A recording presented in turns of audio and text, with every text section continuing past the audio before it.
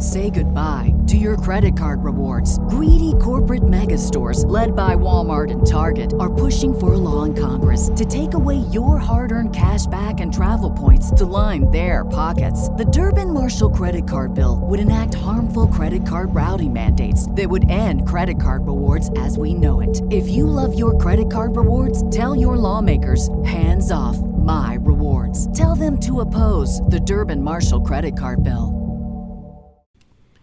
Murder. Ba-ba-da-ba. Welcome to Death Do Us Part podcast, hosted by my wife, Jamie. Hello. And myself, Mark. What up, y'all? Hi. Hi. Oh, my God. What's going on, babe? Nothing. We had an eventful day today so far. We were interviewed by Central New York, which is NBC, CBS, and CW Syracuse, New York. Yeah. So if you're in that area, it should be up on their website tomorrow, I was told. Oh, I got to tell the girls that, because they were asking when. I'm like, I don't fucking know. Yeah. I just got an email. He's going to write up a little something and put our interview together, and he said it should be up by tomorrow. Okay. So our listeners that are going to watch it, let's just ignore the fact that I look like I have not slept in 72 days and I'm not wearing makeup. Yeah, I thought you were going to put a little on, and you didn't. I didn't have time. You were yelling at me. I told you what time we were going on. Yeah, like noon. And then I still so had to you had do 3 this. hours. Yeah, but then you were yelling at me to finish the episode. Oh, my God.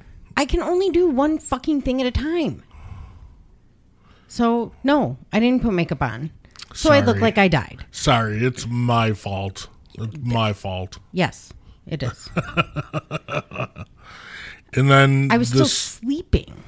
Oh, my God. And you're like, we're going to do an interview with New York at 3. I'm like, Yep. what?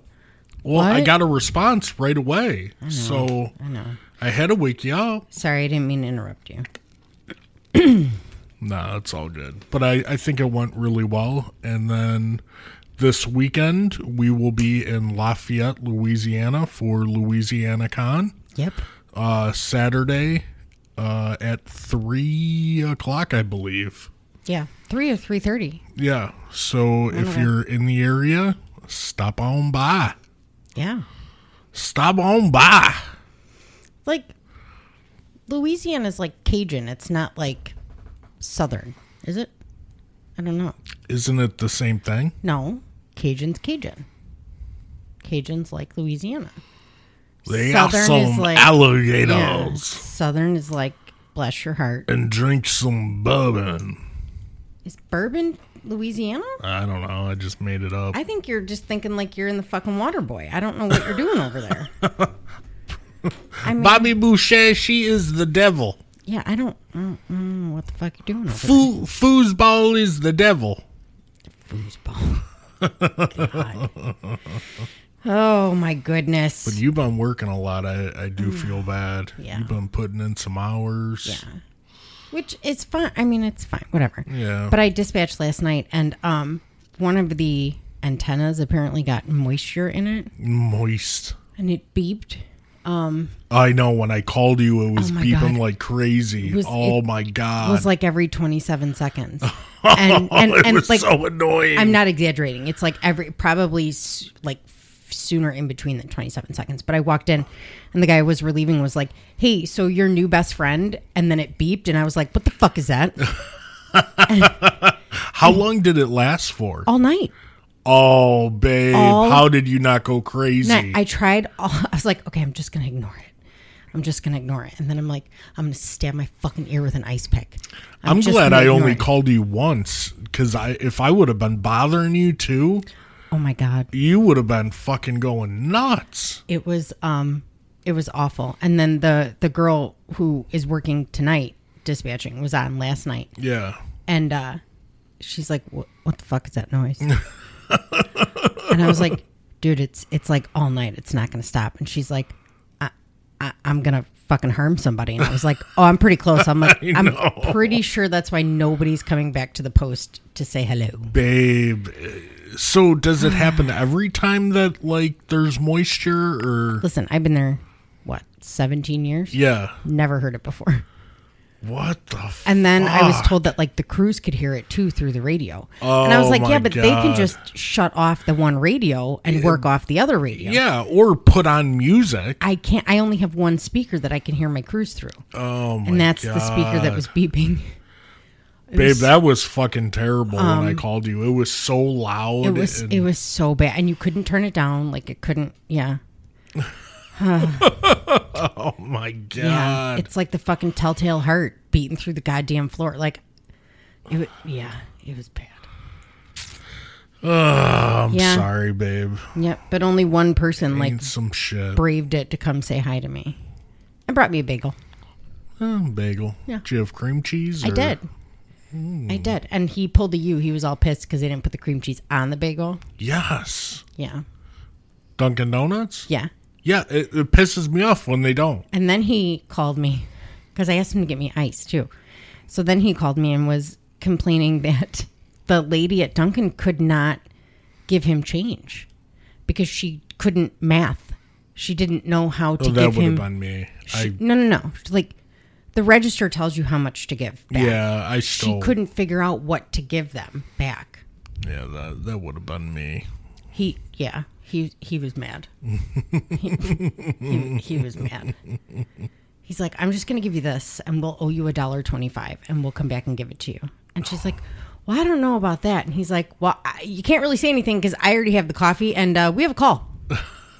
Bye. Yeah. Oh, wow. It was an interesting night. Yeah, to say the least. Sounds like it was busy as shit too. I feel like the more rigs we have on, the more calls we get. It's like the more money you have, the more you spend. You know? Yeah. So, yeah. Well, the weather's getting, and that's what it was. It was nice out, and everybody was hearing gunshots wherever they were sitting, and people were walking around naked, and yeah, it's a fun time. Yeah, it was. It was a night. That is fun times. Sure. Yep. Yeah. So, business. We got Patreons. We have Patreons. Why don't we name them off? So we have Evelyn. Thank you, Evelyn. We have Megan. Thank you, Megan. We have John. Thank you, John. So I'm not sure if it's my godfather or his kid. They're both John. Oh. I'm not sure which one it is. It's one of them. Okay. That's for sure. Kristen. Kristen, thank you. And Courtney. Courtney, thank you. I feel like there's more. I thought I had more in my email, but they didn't show up there. So I'll have to double check. All right. But that's what I got. That's what next I got episode. now. Yeah. There's always next episode. Mm-hmm. Yeah. So this case that we're doing. This one was a request by me. Yeah, it was. Because it was from the town I grew up in. And the town I grew up in did not have many murders at all. No. And this was pretty high profile because the family was well known in the Chicagoland area. The son, I believe, was a star football player at Northwestern. I get into it. Okay. I do. And the daughter was a reporter. Yeah, she actually played for DePaul. Yeah. And then coached for him for a little while. And then became a sports reporter. Yeah. I forget what channel. Oh, I haven't. Okay. I forget what channel, but it was for Chicago. And she was a great reporter. But then after this all happened, she moved to, I believe, New York to get out of the area. She was a TV analyst for out there. Okay. So. Okay. So there's not a lot of background on the family per se. I didn't touch anything. I don't know why I did that. Hang on. So like I was telling you, like there's not I was having a hard time, like, because I like the background. Yeah. There's not a lot of like on him background. or just like. There's a lot of background on the kids. But what about him? No. Okay. No, him or the wife. Okay. But I mean, really, the crux of the case is what happened, because he's a fucking idiot. People amaze me when they come up with these fucking cockamamie stories, and they're like, well, someone's gonna fucking believe this. Right. Sir, make a list. Write it down. Go over it and think to yourself, would I believe this bullshit? Right. I mean, it does not take a detective to listen to what he was saying and go, huh. You're a fucking liar. You're fucking stupid. You're stupid. Idiot. Yeah. I mean, from the jump. But the kids, well, I don't know about the son, but the daughter believed him. She did. And so did the son. Oh, the son did too? For a while. Okay. For a while. Okay. So we'll get into that. Okay. But so this is the story of Alan Kustok. Yes, and the murder of his wife Anita Jeannie Kustok. So her name is Anita, but she goes by her middle name Jeannie. Okay. So should I just jump in? Yeah, jump in. All right. So Alan and Jeannie Kustok were described as the ideal married couple. Alan even being described as devoted and faithful. When friends and family found out Jeannie was dead from a gunshot wound, shock was an understatement. Alan said she took her own life. Police said Alan was responsible. Little by little, it started to become apparent that life isn't always as it seems. Dun, dun, dun. So we'll get into the kids a little bit, just because, I mean, they were fucking rock stars, so I feel like we kind of should talk about them. And like, I would rather have them be known for this than their father. Yeah. If that makes sense. I mean, that's really why the family was known, was because of the kids. Right. I mean, it would have made news because it's fucking Orland Park, but yeah. You know. So Anita Runco and Alan Kustok were married in 1976. Their first child, Zach, was born February 24th, 1979, followed by Sarah on December 17th of 1981. In Alan's heyday, he was captain of the Mendel Catholic High School's football team, which won the Prep Bowl in 1968. I think that's where my dad went to high school. Really? Yeah. That wouldn't really surprise me. He went on to play offensive tackle for the University of Illinois. So it was no surprise to anyone that the kids got the athletic gene. They also got the academic gene from their mom. Zach played basketball and football. When he was a sophomore, he led Lincoln Way Central to an SICA West championship. They lived in Frankfort at the time. In the 94-95 season, he was named one of the best football prospects in the Chicago metropolitan area. He also started as a point guard for varsity basketball as a sophomore. Academically, he was first in the class of 925 students. Holy shit. Yeah, they were very smart. Wow. In 1995, the family moved to Orland Park, so Zach transferred to Carl Sandburg High School as a junior. Yeah. There's really no point in putting this, except you'll find out why. He led the football team to an 11-0 season with a 1995 Class A playoff win against Schaumburg High School, before losing in the quarterfinals to Romeoville High School. Oh, your high school. The year before I went in. Whoa, look out. That's the only reason I put that in there. I was like, oh my God, Romeoville's on Wikipedia. Look out. Yeah. So in 1996, entering his senior year, he was one of the top-rated quarterback, he was the top-rated quarterback in the Chicago area, and one of 9 local players ranked among the nation's 100. He won the Chicago Tribune Prep Athlete of the Week for basketball both his junior and senior years. He also, around this time, announced his intention to attend Notre Dame over Northwestern. He earned the 1997 Tribune Scholar Athlete of the Year. Now, if you're from around here, you know the deal with Notre Dame and Northwestern. Oh, yeah. Like, it's a big fucking It's a big fucking to deal. He was also rated one of the top 25 Illinois prospects in football by USA Today. However, that season he endured multiple injuries and a relatively newer offensive line, so they didn't have a great season. Yeah. He still received all area special mention in football and basketball. In 1997, he won the regional competition for the Foot Action High School Quarterback Challenge, where he got to go to Disney and compete again. Oh, wow. So now he goes off to college, and he spends the 1997 season as a quarterback for Notre Dame's scout team. He was also on the Dean's List with a GPA of 3.45. Wow. A lot of to-do happened at Notre Dame in regards to competition with other quarterbacks. And oh, yeah. So, like, the coach he committed to actually left the year before he was supposed to go. Yeah. But he stayed committed to Notre Dame. Right. Probably shouldn't have.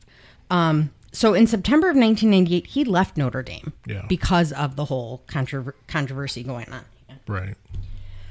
So then he transferred to Moraine Valley Junior College, which was in Orland by his parents. Yep. It's where I went. In December of 1998, he committed to Kansas. However, another quarterback also committed at the same time. Mm-hmm. So then in February of 1999, he committed to Northwestern. Yeah. He still is the current record holder for multiple different things at Northwestern regarding football. Mm-hmm. After this, his eligibility date was contested due to when he left versus when he started again. It was a matter of like 3 days. Yeah. It was actually brought to the Cook County Circuit Court, but settled by the NCAA. On April 26, 2002, he signed as a free agent with the Miami Dolphins after the 2002 NFL Draft, but was waived in August. And February 7th of 2003, he was signed with the Green Bay Packers, but then allocated to NFL Europe to play for the Berlin Thunder. Shortly after that, in March, he returned and then was waived in June. Now, in March of 2004, March 26th of 2004, he was actually signed by the Chicago Bears. Yep. But he was released 2 months later on May 2nd. Even if you're a stud in college, some guys just can't transfer over. It's a big difference between college and pro. Yeah, it almost sounded like the whole thing with Northwestern kind of just really discouraged him for playing, really. Yeah. And after the whole thing happened with Northwestern and then his eligibility date was contested, it was almost like he just didn't want to do it anymore. Yeah. You know? Yeah. He kind of just went through the motions, and so he's now a shame. He's now a businessman. Is he really? Which they don't specify what business he's a businessman for. But he's a businessman. It's like Romeo and Michelle. Do you remember that movie when she's like, I'm a businesswoman? No. I invented Post-its. You don't remember that? No. Oh, all right. Nope. So then Sarah, she played volleyball and basketball in high school. She was a varsity starter for both volleyball and basketball all 4 years at Carl Sandburg. Yeah. From there, she went to DePaul University, where she played basketball. She was the team captain her junior and senior years and led them to the NCAA championship 2 years in a row. She still to this day ranks 4th in overall 3-point scores and 10th in collegiate level as a whole. Yeah. She graduated with a bachelor's. She was a stud too. Yeah.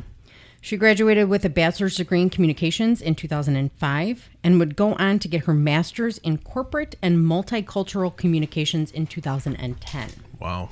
She ended up coaching, they're called the Lady Blue Devils, right? Yeah. Okay.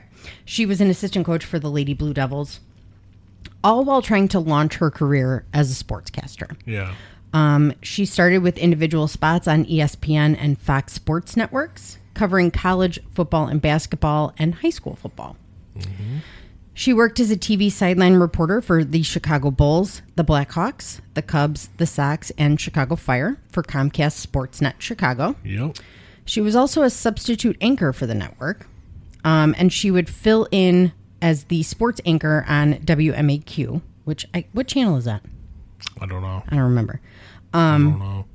She hosted College Sports Minute, which was a show, obviously, and was a freelance sports anchor and reporter for WFLD, which is Fox. Yes. Fox 32.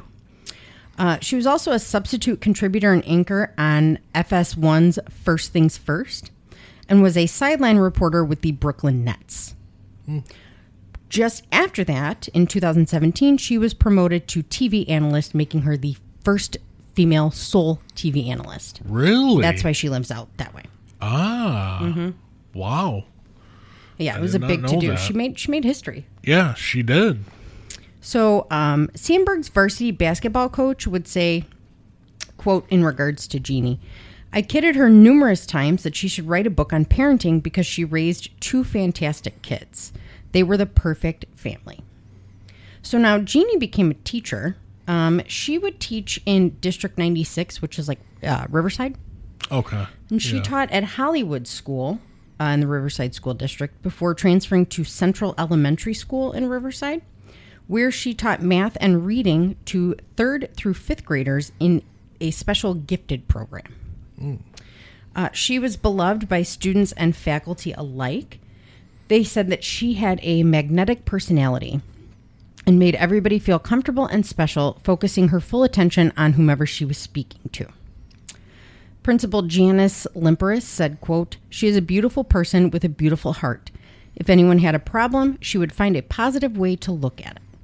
So she was described as vivacious and outgoing, and her students absolutely fucking adored her. High school students coming back saying she was their favorite teacher. That's a big deal. It's like our sister-in-law. Yeah. I've run into quite a few of her former students who were like, she's the best teacher I ever fucking had, which I get. Alan, on the other hand, wasn't so lucky in the job career field. So he founded a company called Illini Container Corp., where he was the president and Jeannie was the secretary. They were they distributed cardboard containers. Okay. And it started off in, some sources say Lansing, some say Bedford Park, and then ended in Mokina. But it was actually shut down in 1995 after several lawsuits in Will County, one of them being a foreclosure lawsuit. Okay. In 2001, the Kustoks purchased a 4,000 square foot home in Orland Park at 10932 Royal Oaks. It was a simple brick home with a white-sided garage. It was big. Yeah, it was on a block with just 12 other homes and a horse farm. Yep. Now, in 2001, they purchased the home for $160,000, which... What? Right, because I know how much we bought our house for. What? In fucking, 07? Yeah. We bought our house? No. Not in 07. 15? Yeah. By 2009, according to the Chicagoland assessor, the home was worth over $700,000. I was going to say close to $1 million. Yeah. Isn't that crazy? Yeah. Whew. So now, after the company shut down, Alan would get a couple more jobs in the packaging industry. One of which, in 2003, he was a sales manager for Commander Packaging. I don't know what that... company. In Moni, where he was supposed to be making $100,000 a year. However, 4 months later, he was let go in the middle of a 5-year contract. So he ended up suing the company. Oh, wow. Saying they owed him $600,000 because they breached his contract. Yeah. In 2006, he was awarded $1 million by the courts. Really? Him and the company settled for a little bit less than that. Wow. Yeah. So now, during all of this, I don't know if he was working when that happened, when he was going through all that. Okay. But he would end up taking out multiple mortgages on the home. He took out a $538,000 second mortgage in 2001, a $650,000 second mortgage in 2003, and then a $664,000 mortgage in 2006. Jesus. Yeah. What the fuck is that about? Through the Harris Bank of Frankfurt. I mean, I found it. I might as well fucking write it down, right? So after that, he pretty much had to take whatever jobs he could to pay the bills. Yeah. So he ended up taking a job making $46,000 a year as a Cook County jail sanitarian. Sanitarian. He was a janitor. Custodian, sorry. He worked janitor, if you want to be a dick about it. Janitor, if you're nasty. He ended up resigning in October of 2007 when he started as a medical supply salesman. According to LinkedIn, Alan was a sales rep for RTI Biologies, eventually covering the Chicago market in March of 2009. But this was a Florida-based company that prepares and sells tissue for grafts and transplants. So that's what he was doing. Wow. When this happened. Okay. I don't know how much he was making. I couldn't find it. Sarah would say in an interview, quote, "From as far back as I can remember until today, all my parents wanted for Zach and I was for us to be happy. It just so happened that athletics always seemed to be the thing that I couldn't get enough of. Both Zach and I were blessed enough to have parents who supported us at every step of our athletic careers and made sure it was our own love to play sports that kept us involved." So, by all accounts, they were your typical great kids, all-American, white picket fence, kids are in sports, mom and dad are happy, Yep. A former teammate of Zach talked about how Jeannie was so full of life and she was a ray of sunshine and she was, quote, an all-American mother. Neighbors talked about how personable Alan was. He wouldn't necessarily talk about work, but he would talk about family, and he would always ask the neighbors, how's your family, blah, blah, blah, blah, blah, and they always thought he was a great guy. One neighbor even saying, quote, "I was always so jealous about how happy he was." Wow. That's because he was sticking it in everything that fucking walked. Oh, yikes. Probably why he was so happy. Yikers. He was playing just the tip of that. Was he? Just the tip. So, now, the nitty-gritty. On September 29th, 2010, a neighbor of the Kustoks saw Alan driving away from their home between the hours of 6:30 and 6:40. He said that he was driving with a purpose and he was going faster than normal and didn't wave like he normally does. Didn't think anything of it. Thought maybe he's fucking late for work. Yeah. All right. Alan then drove these 6 miles to Palos Community Hospital. Just before 7 o'clock, one of the nurses testified at 6:50, I believe. Alan pulled up to the hospital and calmly said his wife was dead after shooting herself. And she was in the car. He reached into his car and grabbed his wife. Now she was small. She was 5'2", 130 pounds. Yeah. She was kind of itty bitty. Okay. The nurses would later say that they watched him pull something out of his car that was wrapped in a sheet that resembled a person. Yeah. She was literally wrapped in a robe and a sheet. Jesus. When they asked him what happened, he couldn't keep his story straight. When Jeannie was brought in, they noticed that she did have a gunshot wound to the face. And she was, not only was she deceased, but she had been for quite some time. So a gunshot wound to the face or to the head? To the face that exited the back of the head. Okay. So it went into her cheek and came out the back of her head. So both. Okay. Essentially. Yeah, but why are you going to shoot yourself in the cheek? Well, you're not. Right. That's the thing. Yeah. Dippy-doo fucking dipshit Alan with his stupid mugshot. Have you seen his mugshot? No. Jesus fucking Christ. Is he smiling? He looks like a fucking cartoon character. Does he really? Yeah, he looks like an idiot.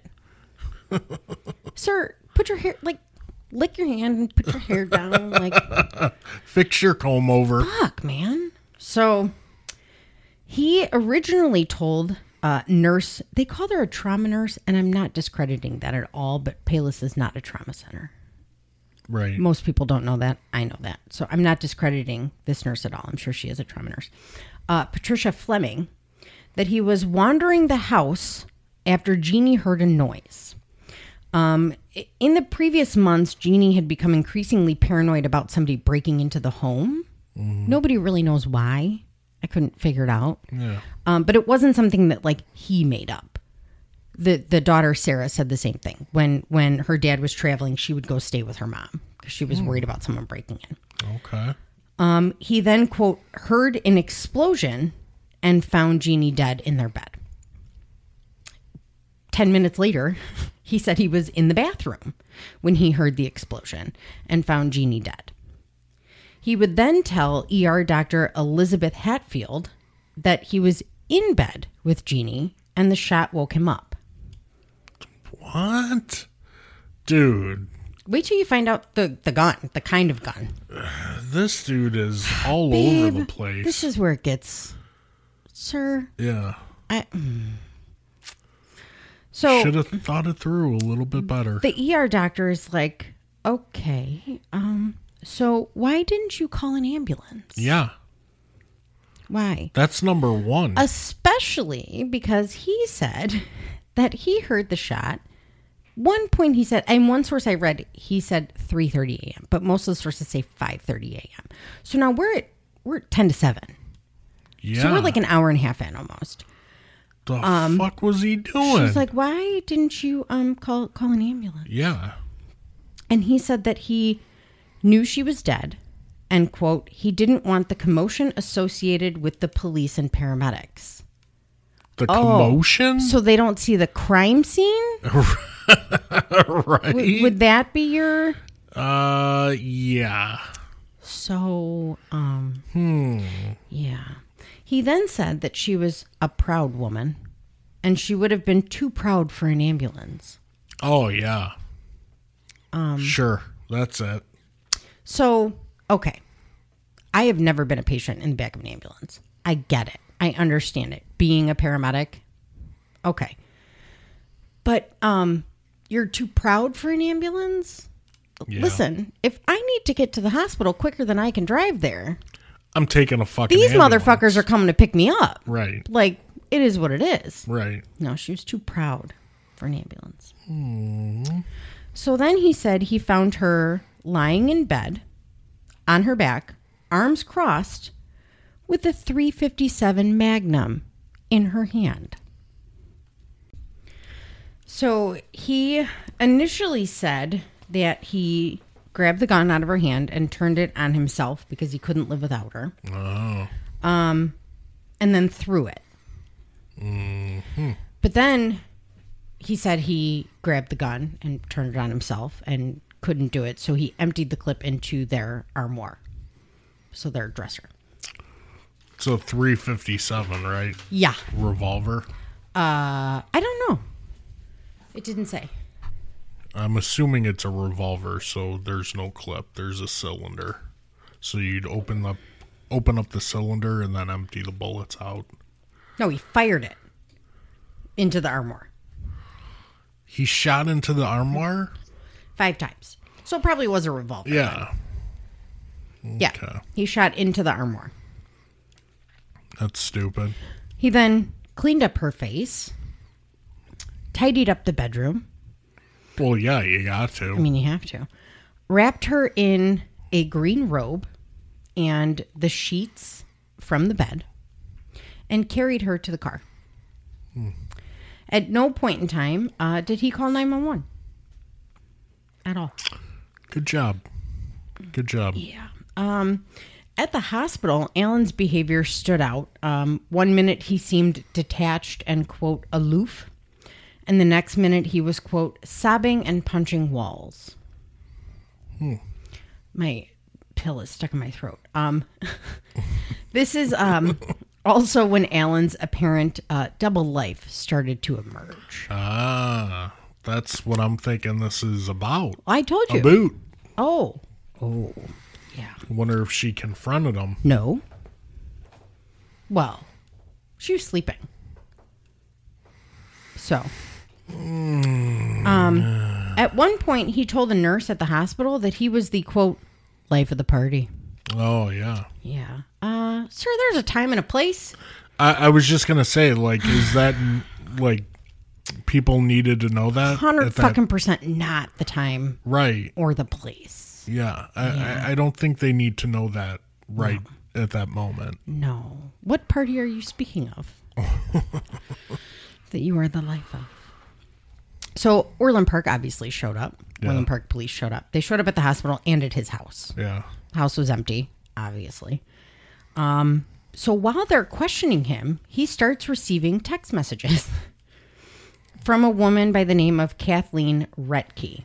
Now, I would just like to say that there are 5 women that are involved in this case because of him. And they all wanted to be known by their initials in court and by court documents. Wow. And the judge went, no.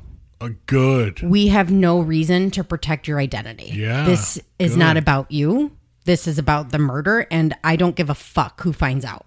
Wow. Good deal. The judge did not give it a shit. So, by the 3rd text message, his phone had been seized, and he was now suspected in the shooting death of his wife. Mm-hmm. Now, detectives immediately met up with Retke that afternoon at a business event she was at.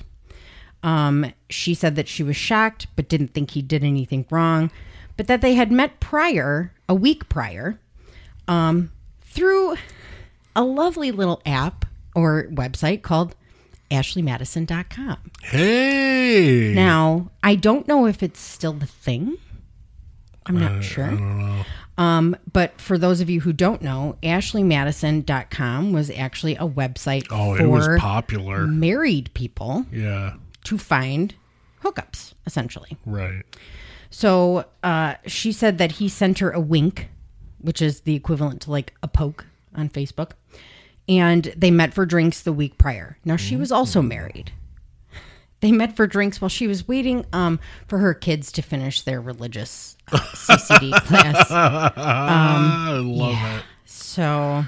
Oh, I love it. Yeah. So now they're like, cool. So Ashley Madison, huh? Yeah. This fucking man on Ashley Madison. I mean, he was just winking at everybody.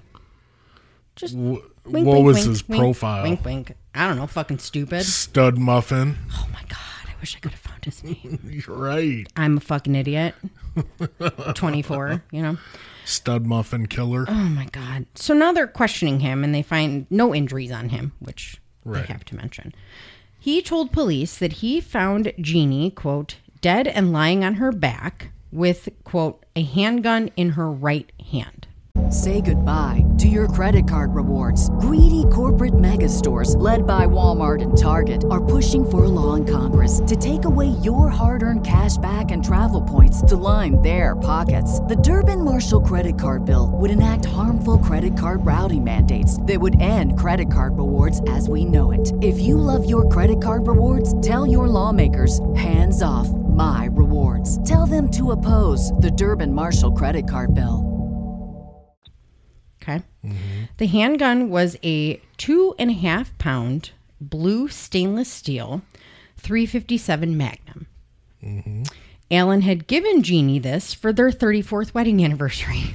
Why the fuck would he give her that big of a gun? So he said he gave her a gun because, you know, she was concerned about safety and blah, blah, blah. That's a big fucking gun. Now, everybody in her family, though, was like, so we didn't even know she fucking had a gun. Right. She doesn't like guns. She doesn't fuck around with guns. So he gets her the biggest motherfucking gun he could find, right? Yeah.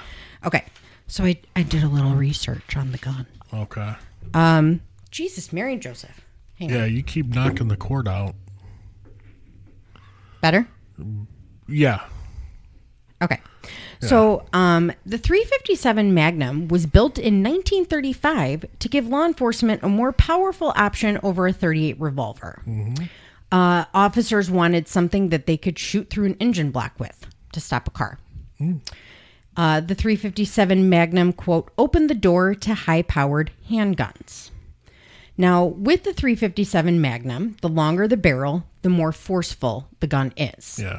You can get the barrel anywhere between 2 and 8 inches. Mm-hmm.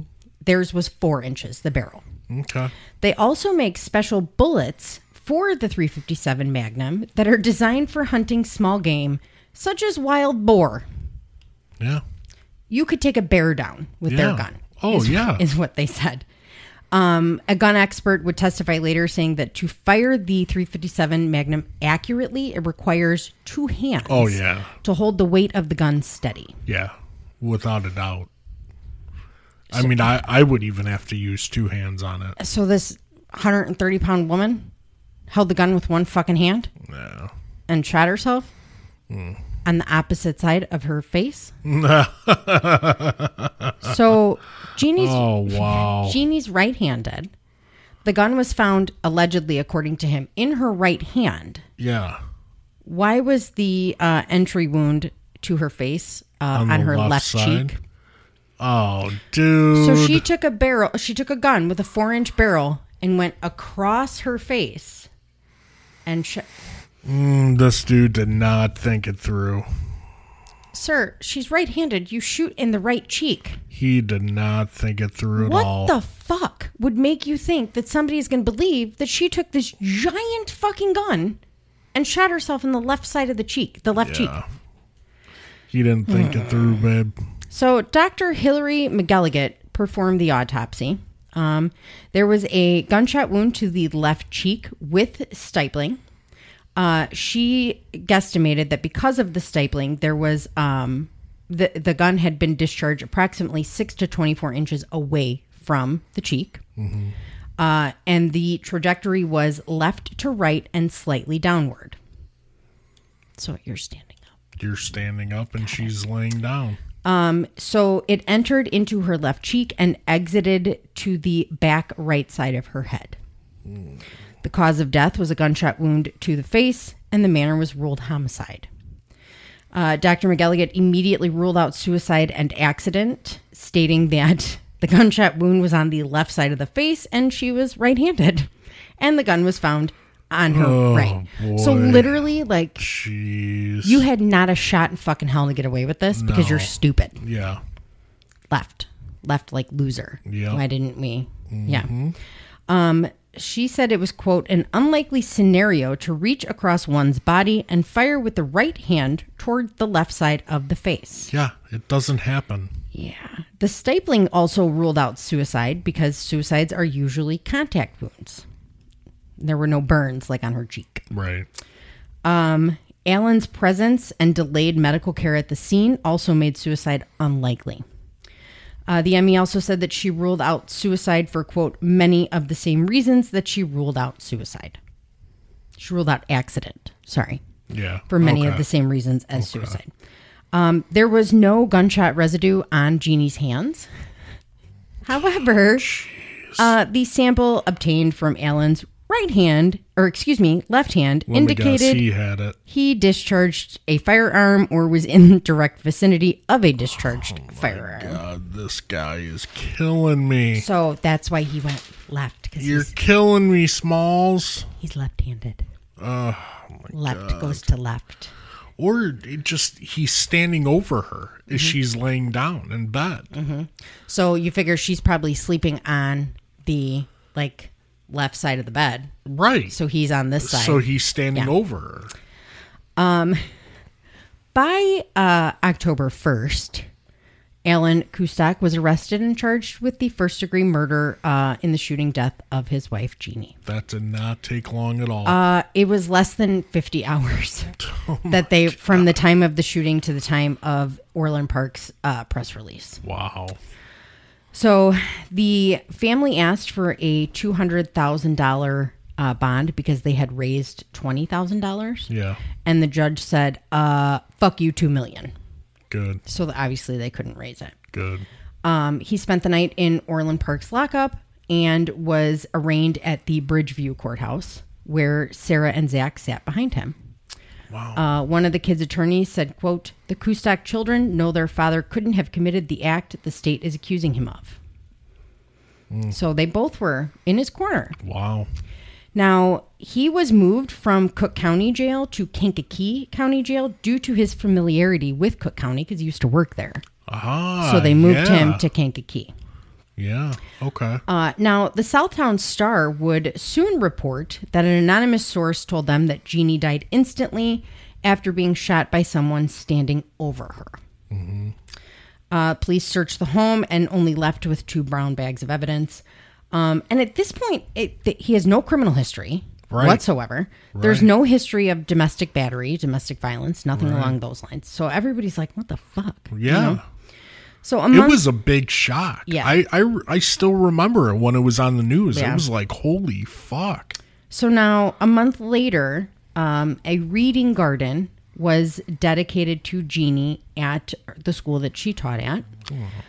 The District 96 choir sang the song, quote, Fairest Lady. They said that they sang the song impeccably, to which many of the children finished and ran to their parents and broke down. Oh. I was like, oh, God. My God. That hurts my heart. Yeah. November of 2010, Alan entered a plea of not guilty. At this point, the kids were still visiting him weekly at Kankakee. And their attorney said, quote, they are in contact with their father on an almost daily basis.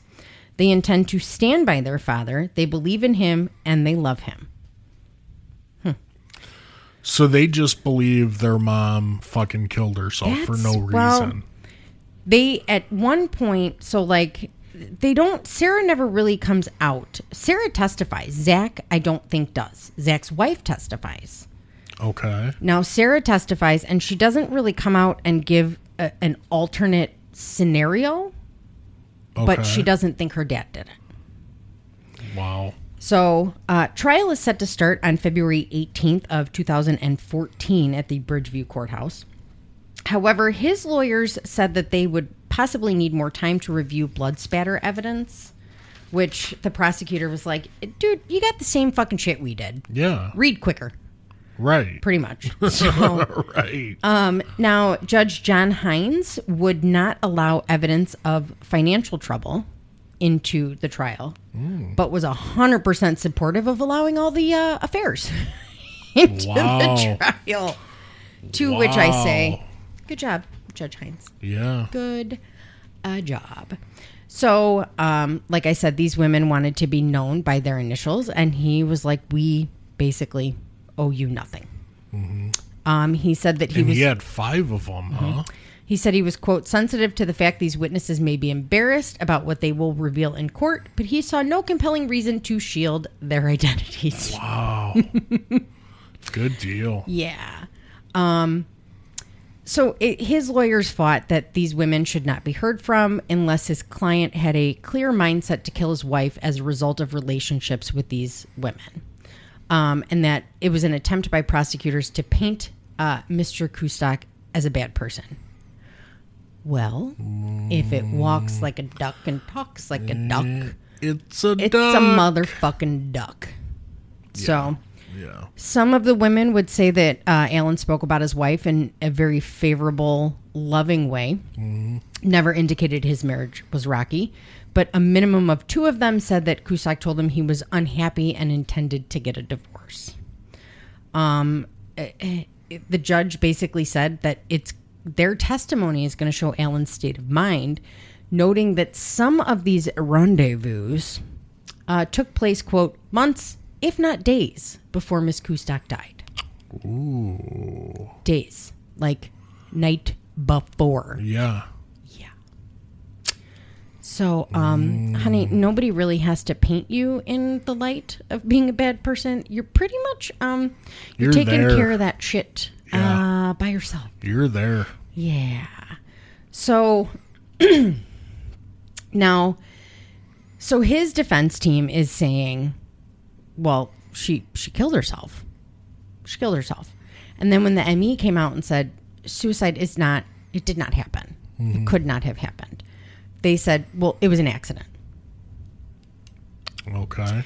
That she was so afraid of somebody breaking into the home, she had the gun next to her on the pillow, and that it accidentally went off. Sure. Yeah. The blood spatter expert was like, cool. He has blood spatter on his glasses and his clothes, and the only way he could have done that was if he physically shot her, because I can't recreate this. Yeah. So it was not an accident. There's nothing on the pillow to state that it was an accident. He did it, pretty much. Yeah. So one of the women that testified was actually having a 5-year-long affair with Alan. And it literally lasted. Holy shit. It lasted until his arrest. Wow. So not only was she married? No.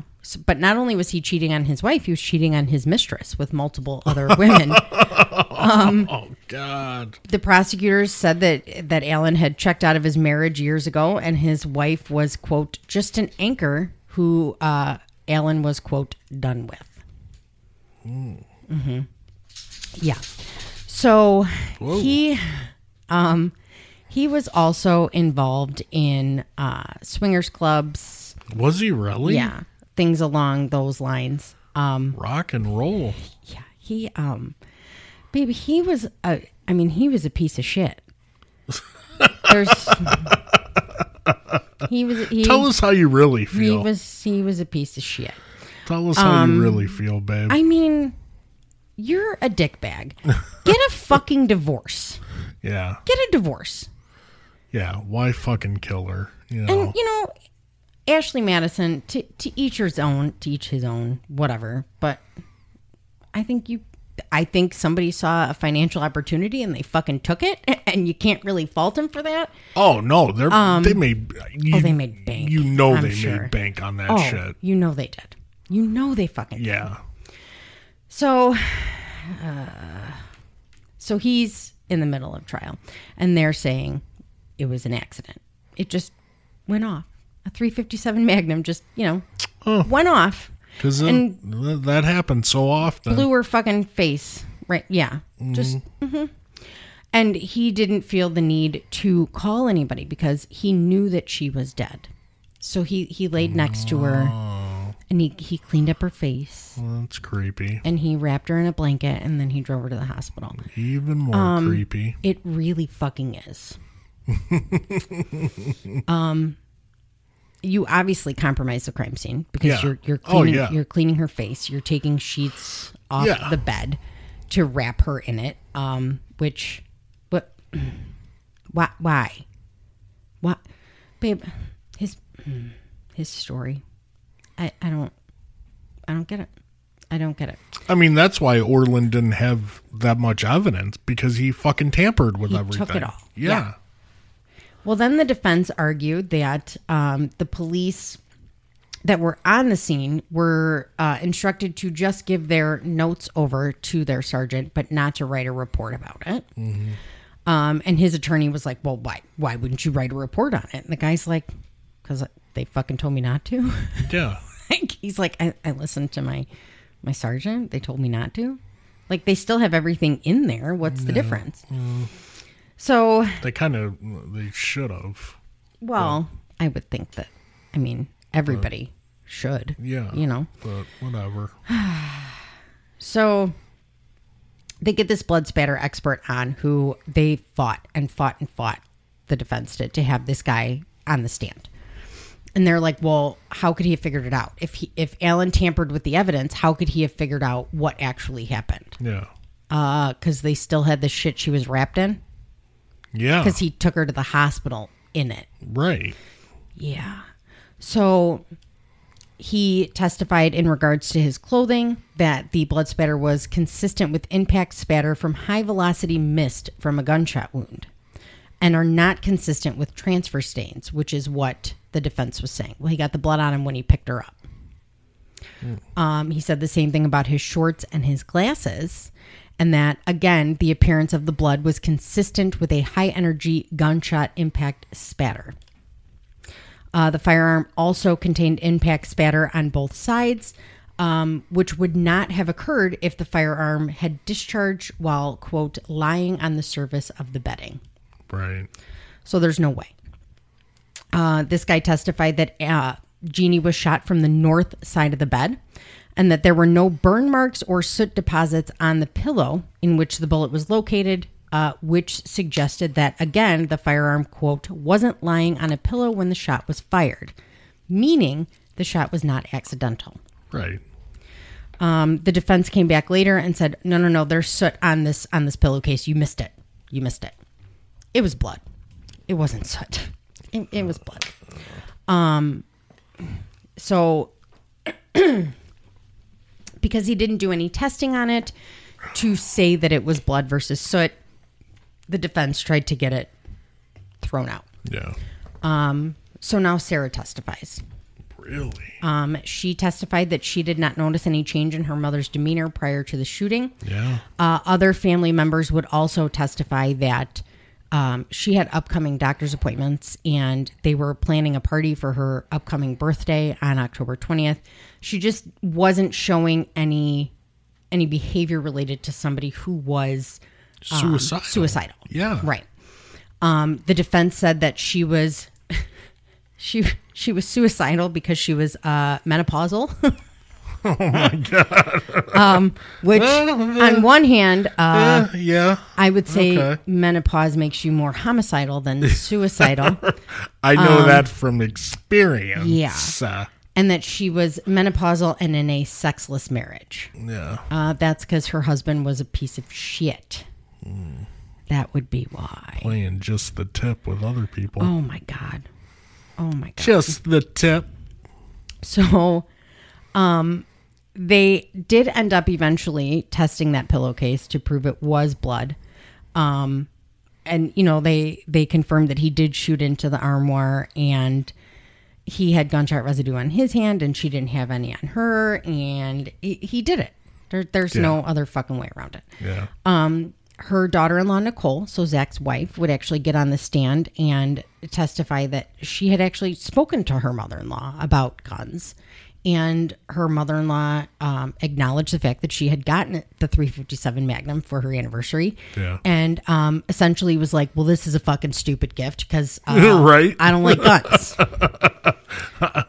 What the fuck is this? I've never handled it. I don't want to handle it. I don't like it. I don't know why the fuck he bought me not only a gun, but a motherfucking giant gun. Yeah. At that. Right.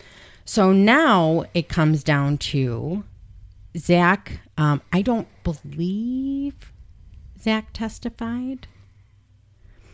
Hang on. I had it 2 seconds ago. I don't believe he testified. Okay.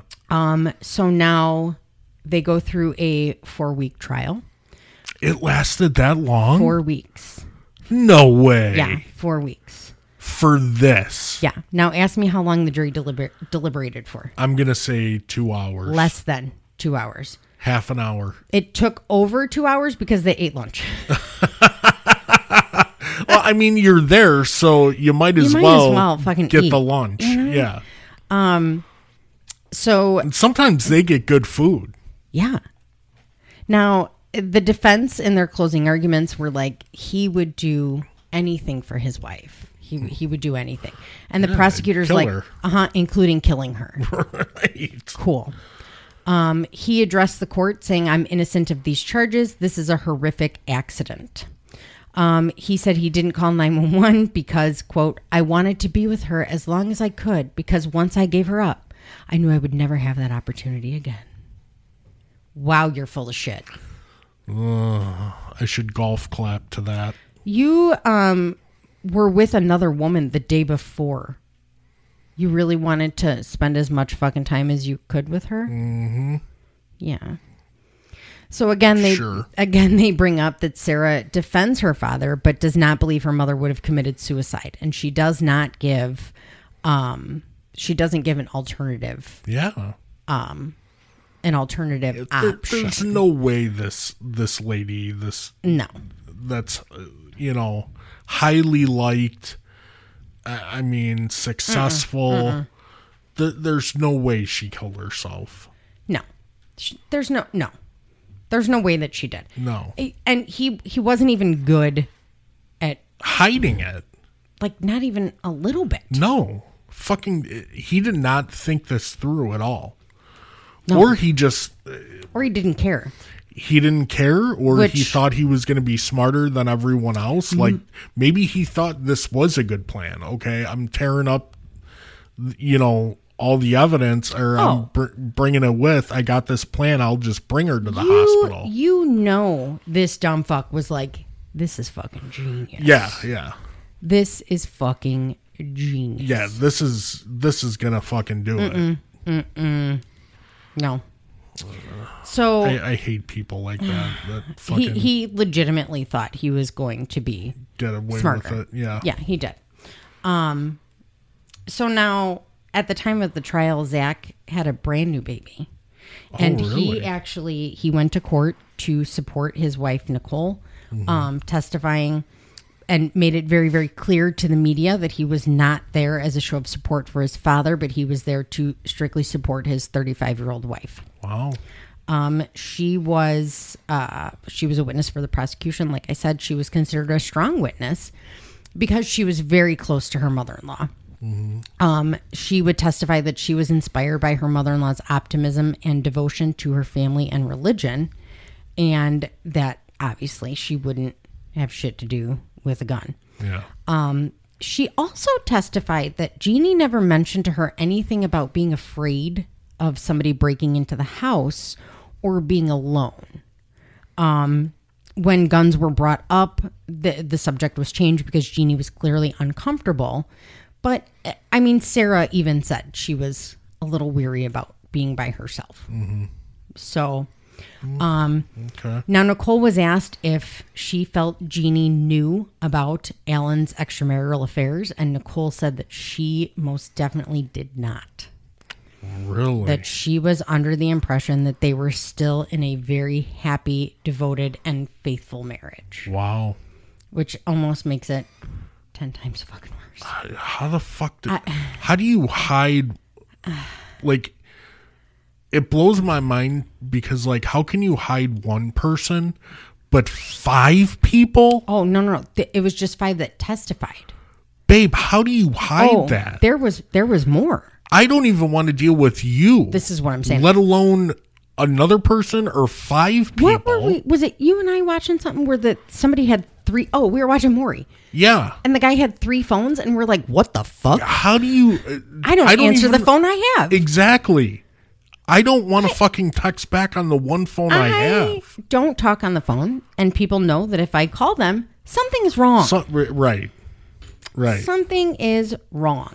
So Yep. I just, but yeah, there was more than 5. That just blows my mind. There was just 5 that testified. How the fuck do you handle that? How do you manage going from one to one, another to another to another? Well, and they didn't all like live around here. One of them that he was carrying on this months-long affair with lived in Michigan. Are you serious? Yeah. Dude, wow. I don't like driving that much. I ain't fucking driving to Michigan for some ass. I would have to give you a ride to Michigan for some ass. Babe, no ass is worth fucking driving 2 hours for. No. No.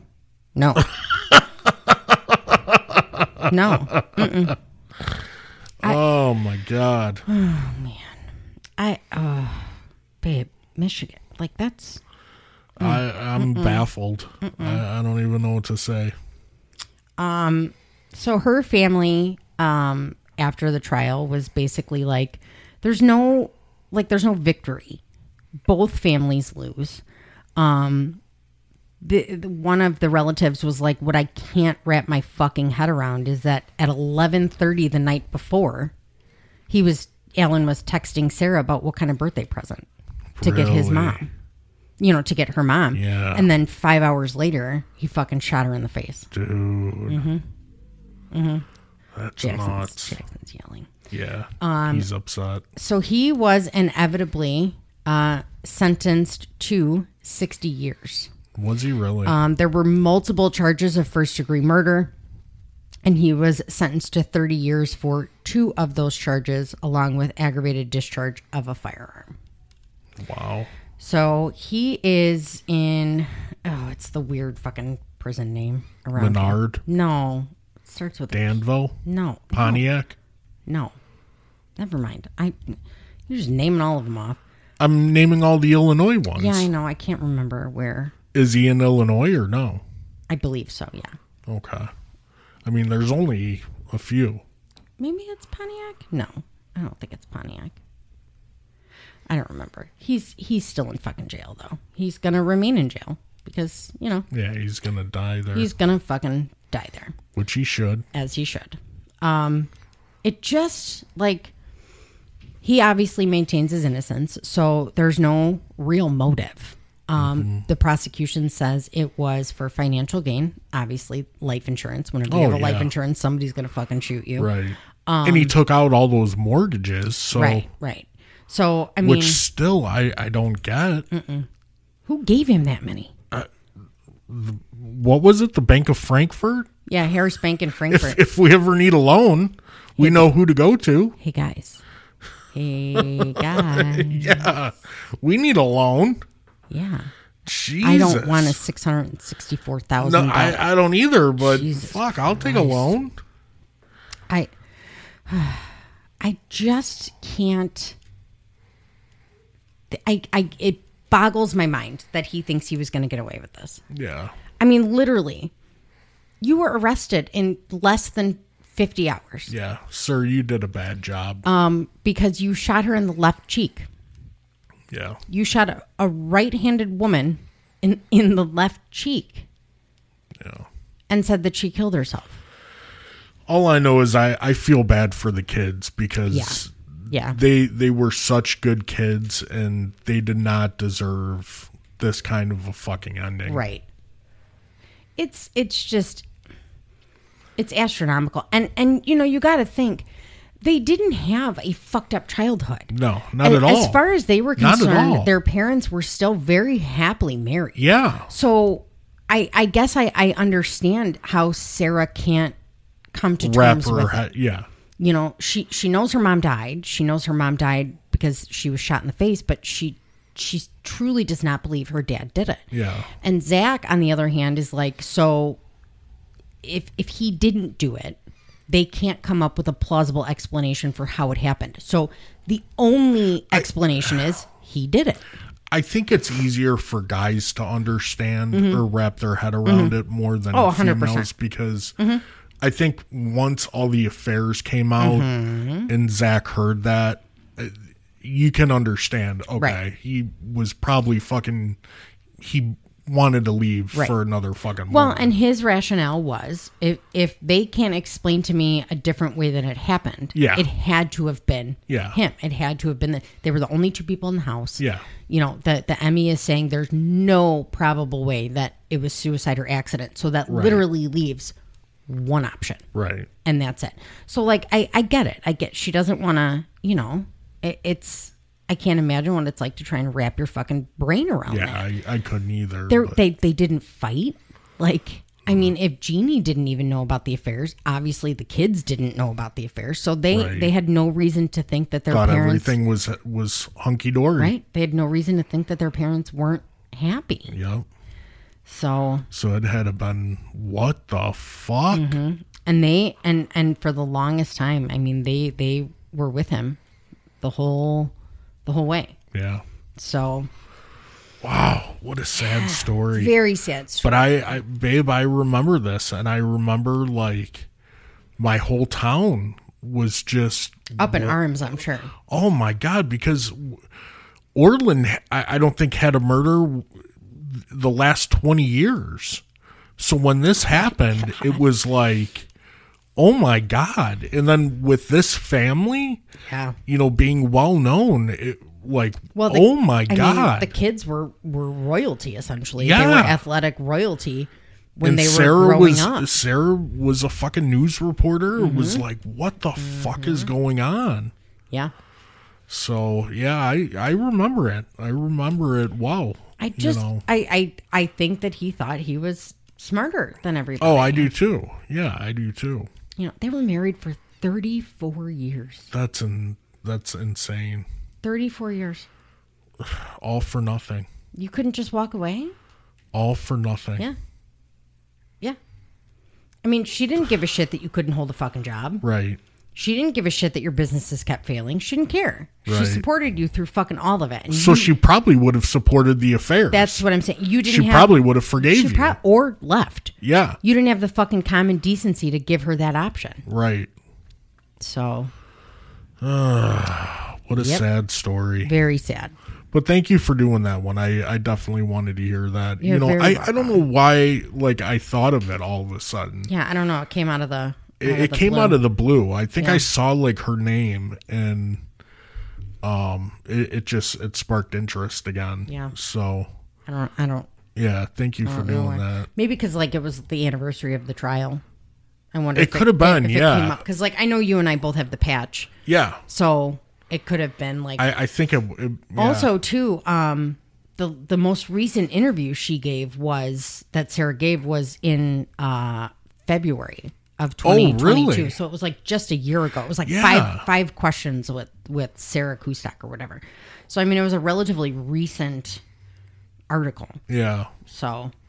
Yeah, but I don't know. Yeah, it sparked my interest again. Definitely wanted to hear it. So yeah, thanks for just doing that. Just very sad all around. Oh, terrible. So. Yeah, terrible. Like I said, I feel terrible for the kids because they were good kids and, the typical fucking all-American kids that you would want to have. Right. And I feel bad for the fact that, like, he has come to terms with the fact that his dad did it, and she has not come to terms with the fact that, like, she's still, I mean, here we are 13 years later, and she still can't wrap her head around it. Yeah. So. Oh, well. Yeah, very sad. Well, I hope you guys enjoyed that episode. So, whatever platform you guys listen to us on, please hit that 5-star liking. Hit us up on social media. We love hearing from you guys. Patreons, thank you very much. If you want to become a Patreon, go to www.patreon.com// Death Do Us Part 1. Mm-hmm. We have several different tiers that you could choose from. Yes. So, it's not expensive. You'll get free access to all the bonus episodes. All are ad free.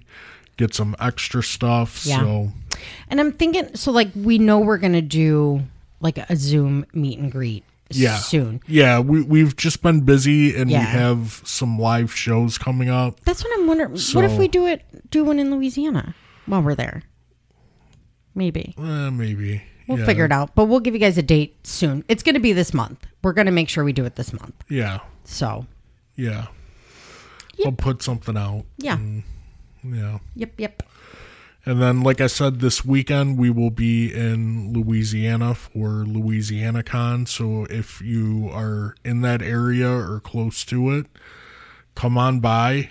It should be a good time. And we will be on Saturday at 3 or 3:30. I think in panel room 2. And now, is this one? Are we talking about how we do the podcast, or are we doing a case? This is the creation of a true crime, which podcast. We did in Chattanooga, and it was great. Yeah, it was great, real good. So we'll do it again. Mm-hmm. Hopefully, I feel better. During the weekdays, I just don't feel good. What do you? I think I have a weekend immune system. Oh my God! You've been waiting the entire. I've been waiting I've been waiting the entire episode to say that. Did you see my face? I'm like, what the fuck are you talking about? You don't feel good during the week. Like I was ready to just dig into you and be like, I'm sorry. Are you tired from working? Like what don't you feel good about? Babe, I've been fucking waiting for the right moment to put that in.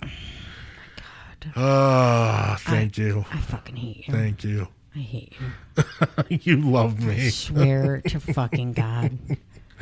All right, guys. I hope you enjoyed this episode. Our next episode will be out within a few days. I'm gonna try not to be trash. Yeah, try not to be trash. I try really hard. It doesn't work. Yeah, I can't see where this. I'm just tired. That's all.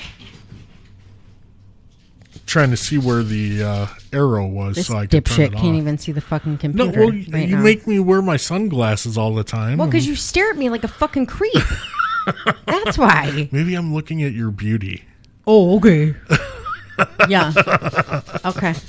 All right. The dog knows that we're done now, Jesus too. Christ. So. All right, guys. Thanks for listening. Hope you enjoyed this episode, and we will be talking to you soon. Bye. Bye.